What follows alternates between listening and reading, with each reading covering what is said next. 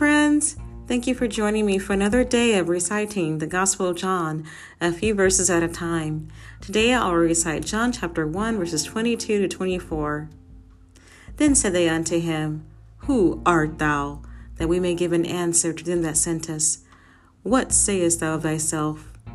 He said, I am the voice of one crying in the wilderness, Make straight the way of the Lord, as said the prophet Isaiah. And they which were sent were of the Pharisees. Jesus said that of all men born of women, there is none greater than John the Baptist. Yet when asked, Who art thou? John just called himself the voice of one crying in the wilderness.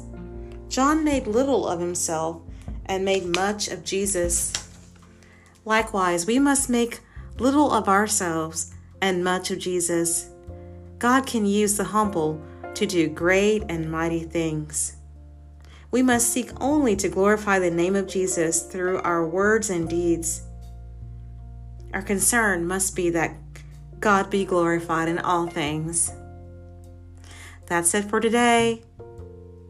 That's something to think about. Well, I hope to see you next time. God bless you.